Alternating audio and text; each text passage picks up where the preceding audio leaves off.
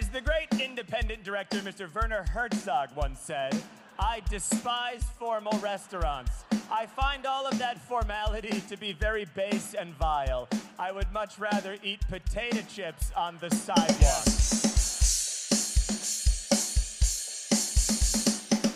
Hello, and welcome to Potato Chips on the Sidewalk. I am Barbecue Ben. And joining me is... Salt and Vinegar Jacob. Yes, he is. Can't I be like a cooler flavour? Like, What's wrong with salt and vinegar? nothing's wrong with it, but it just sounds. What do you like... want to be, honey soy chicken? I was gonna say I'm a soy boy, so. Oh,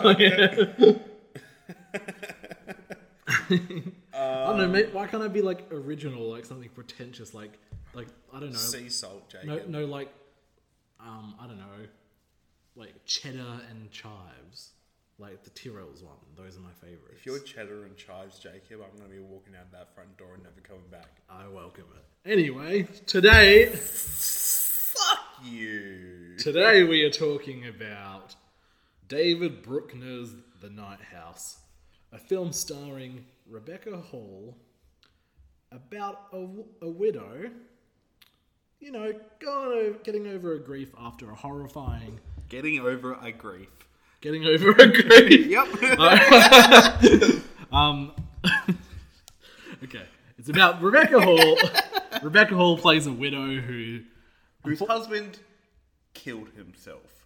Yes. And a bunch of horrific stuff starts happening after it. Yes. Which may or may not reveal more about her husband's past that she didn't know about. I sounded really sarcastic. I mean, look. Okay, before we get into our giggly natures about how we talk, I don't know. What did you think of The Night House, Jacob? I think it's a decent, good film, completely elevated. Well, not elevated, sorry. Completely carried by one hell of a central performance from Rebecca Hall. You know, it sort of fits into that sort of contemporary art house-esque horror that's sort of been popular recently. And it doesn't...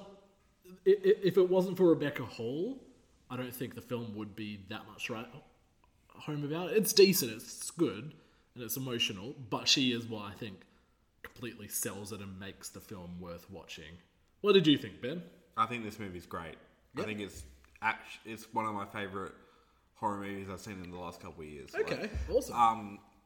With the caveat that this is my complaint for every single movie that comes out ever, that it explains itself too much at the end. Movies, we know. You don't need to look at the camera and tell us what's happening. We know. Yes. That's my biggest complaint about this film. Okay. And every movie that's ever come out in general. But yes. I just think that in terms of like a build-up and just like... You know, they throw around the term psychological horror pretty loosely nowadays. Mm-hmm. But I feel like this is one of the few... I wouldn't call it a mainstream horror film, but like it's teetering on the edge of something like a Hereditary, and then like it's not like it can capture a mainstream audience. Yeah, it definitely can. I'm just trying to... I wouldn't put it firmly in the mainstream trash camp of something like, you know, like Truth or Dare, but it's also not in the same... It's not a studio horror. That's what I mean. Like, it's just kind of... It's in this... It's in its kind of its own lane where it doesn't go too far in either direction, which I think it rides the line perfectly well off. Yes. But it just kind of... It just builds to this crescendo that I feel like if they just left out the explanation, I would have hard time trying to convince any horror fan not to watch Yeah. this. It's not just Rebecca Hall, like you mentioned. It turns out a great performance. I don't want to say that it is just Rebecca Hall. Yeah. I do think she carries the film through a lot of Yeah. hard elements and Yeah. sells some things that I don't think would have been sellable from like even a smidgen lesser of a performance. But it's good. I think it does what it does well for the most part. Like and when I say serviceable, I don't mean it's just they just shut it out. I mean it's a good film. And it's Yes. I don't know where I was going with that. But as you said earlier, and like WandaVision before it, it's a film about grief. That's a little joke for myself and no one else. No. There has actually been a fairly sort of joke going on Twitter. It's like, it's actually about trauma and grief. Oh, really? Although everything, like, because everything's like, like, I don't know, it's like, it's actually about trauma and grief if you didn't realise. Really? Yeah. So, I don't even know where I was going with that.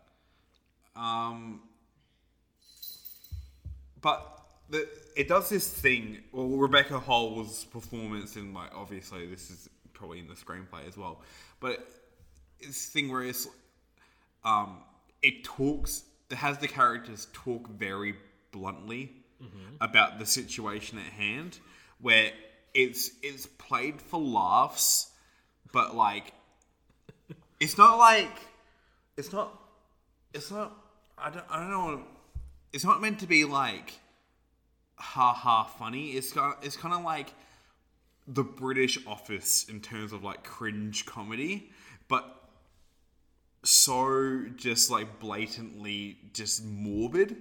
Yeah. Where in a way that it's just like it feels more realistic the way that these characters talk about their grief and what's happening. Because like I'd say for the most part, but there's a level of humor to it that other things that deal with this topic yes, don't go into. Where it's like at the end of the day, people do make jokes and laugh about really fucked up situations, and when it comes down to a personal loss, like the way that this film does, I feel like this is like a really realistic portrayal of how uncomfortable people's fucked up sense of humor can get at that point in life. Yeah. I'll say for the most part, there is a scene at a bar where she's with her colleague, And also the parent teteacher. Yeah. But it's just like the scene with the bar. Yeah. It's like all of her friends are the worst friends in the world because like her husband's just killed himself, and then they're just like asking like all these overt questions. But it's no, also it works because I think, and like look, I don't want to sound like me saying Rebecca Hall carries this as a slight on the film around it, but like it is her. It's sold by her. It's sold by her because she has this such a. Unhinged might not be the right word, but it's a sort of like.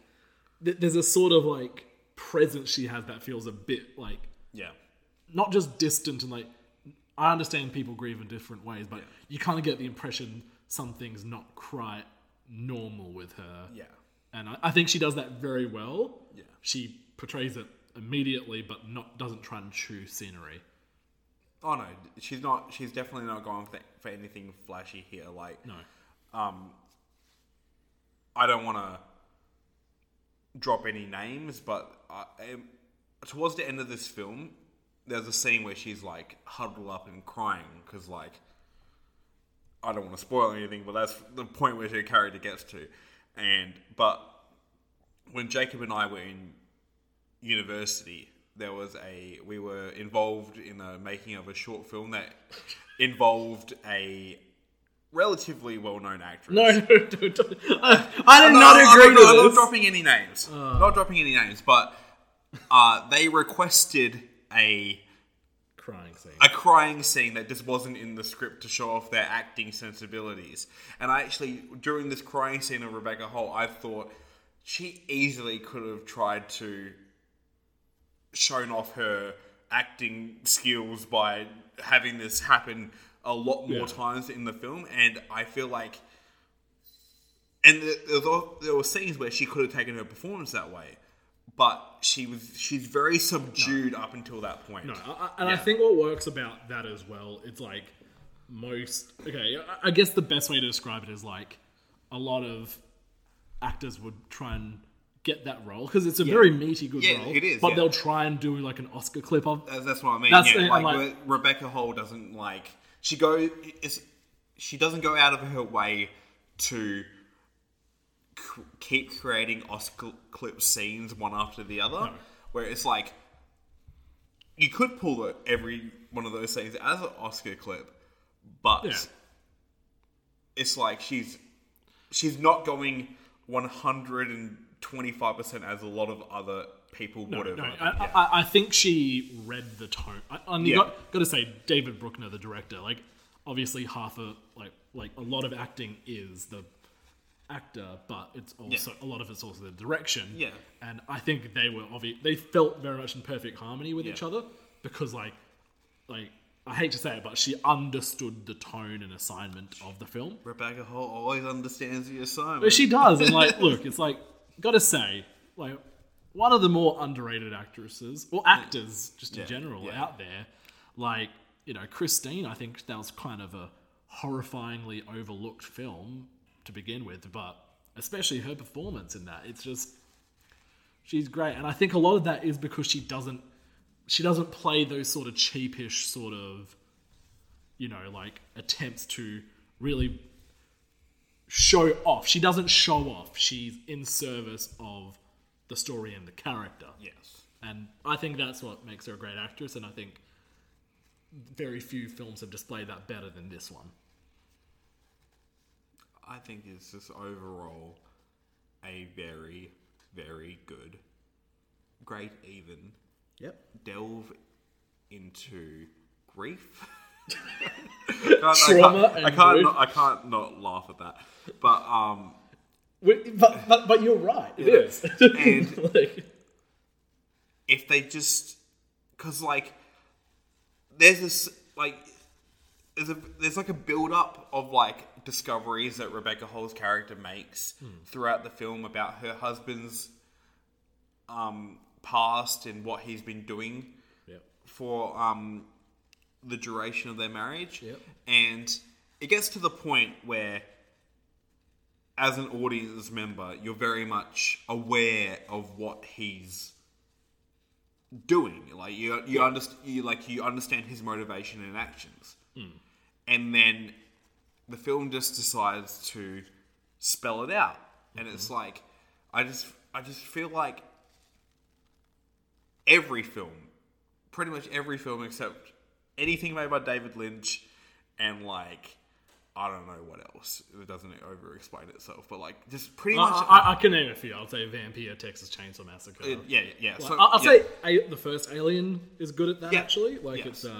I'm sure there's plenty of others. Yeah, but what I mean is like, I just wish movies would just let us, you know, like have the moment at the end of The Shining where we see Jack Nicholson in the photo and just be like, it doesn't feel the need to explain to you why he's in there and to show us something and then let us sit with it after a while. Yeah.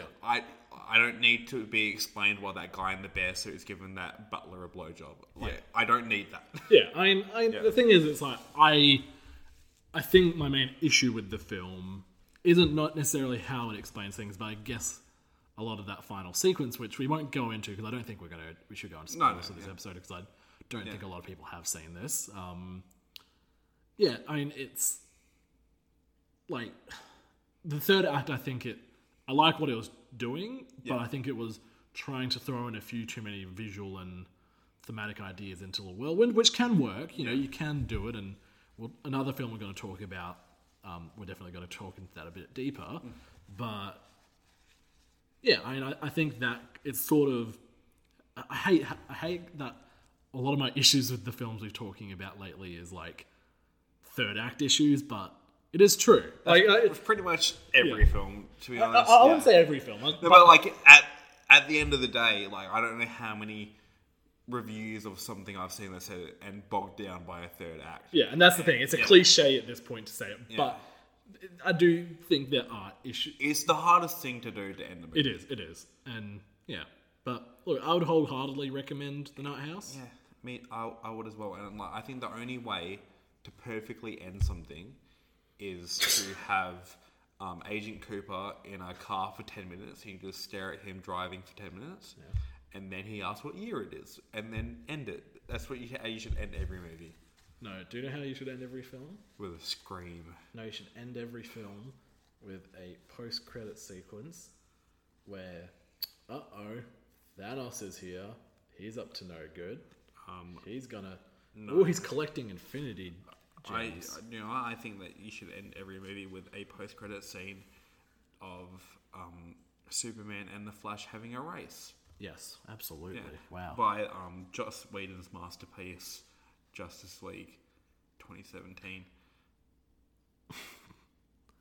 Back to the Night House. I have to, like, honestly, I've been complaining about films over-explaining themselves, but I feel the serious need to explain that was a joke. But going back to the Night House, one last thing I want to say about it, because we're not going to get into spoilers here. No. So I'm not going to discuss the nature, but there is a great small, not small, it's an important, but like not too much screen time performance from Stacey Martin. Who, like, I gotta say, it's like a lot of what I've read about it is about Rebecca Hall, and obviously I've prefaced this with saying like it's like an amazing performance, but I think Stacey Martin in that film is also a very great, understated performance. So yeah, overall, I like The Night House. I think it's great. But when you figure out what's going on, the movie doesn't think you do. So maybe like turn down the volume of the last act. No. So you don't have it explained to you. So you're like, I like how it didn't explain it to me. Yeah, but when do you know to turn it back on? Don't. Alright, this has been Potato Chips on the Sidewalk. Barbecue Ben and Cheddar and Chives Jacob. Yuck. Bye-bye. Mawai.